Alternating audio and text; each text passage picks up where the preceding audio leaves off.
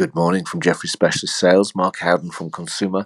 You got a Remi note from us this morning. The stock's basically pricing in 10% EBIT growth all the way out to 2030. I guess that's not impossible given the attractive characteristics of cognac.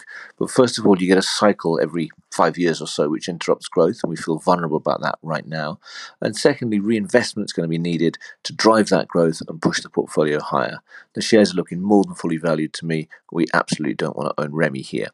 Remi also downgraded to underperformance SocGen this morning. Carlsberg has been upgraded to buy at JP Morgan, and Campari upgraded at Bernstein.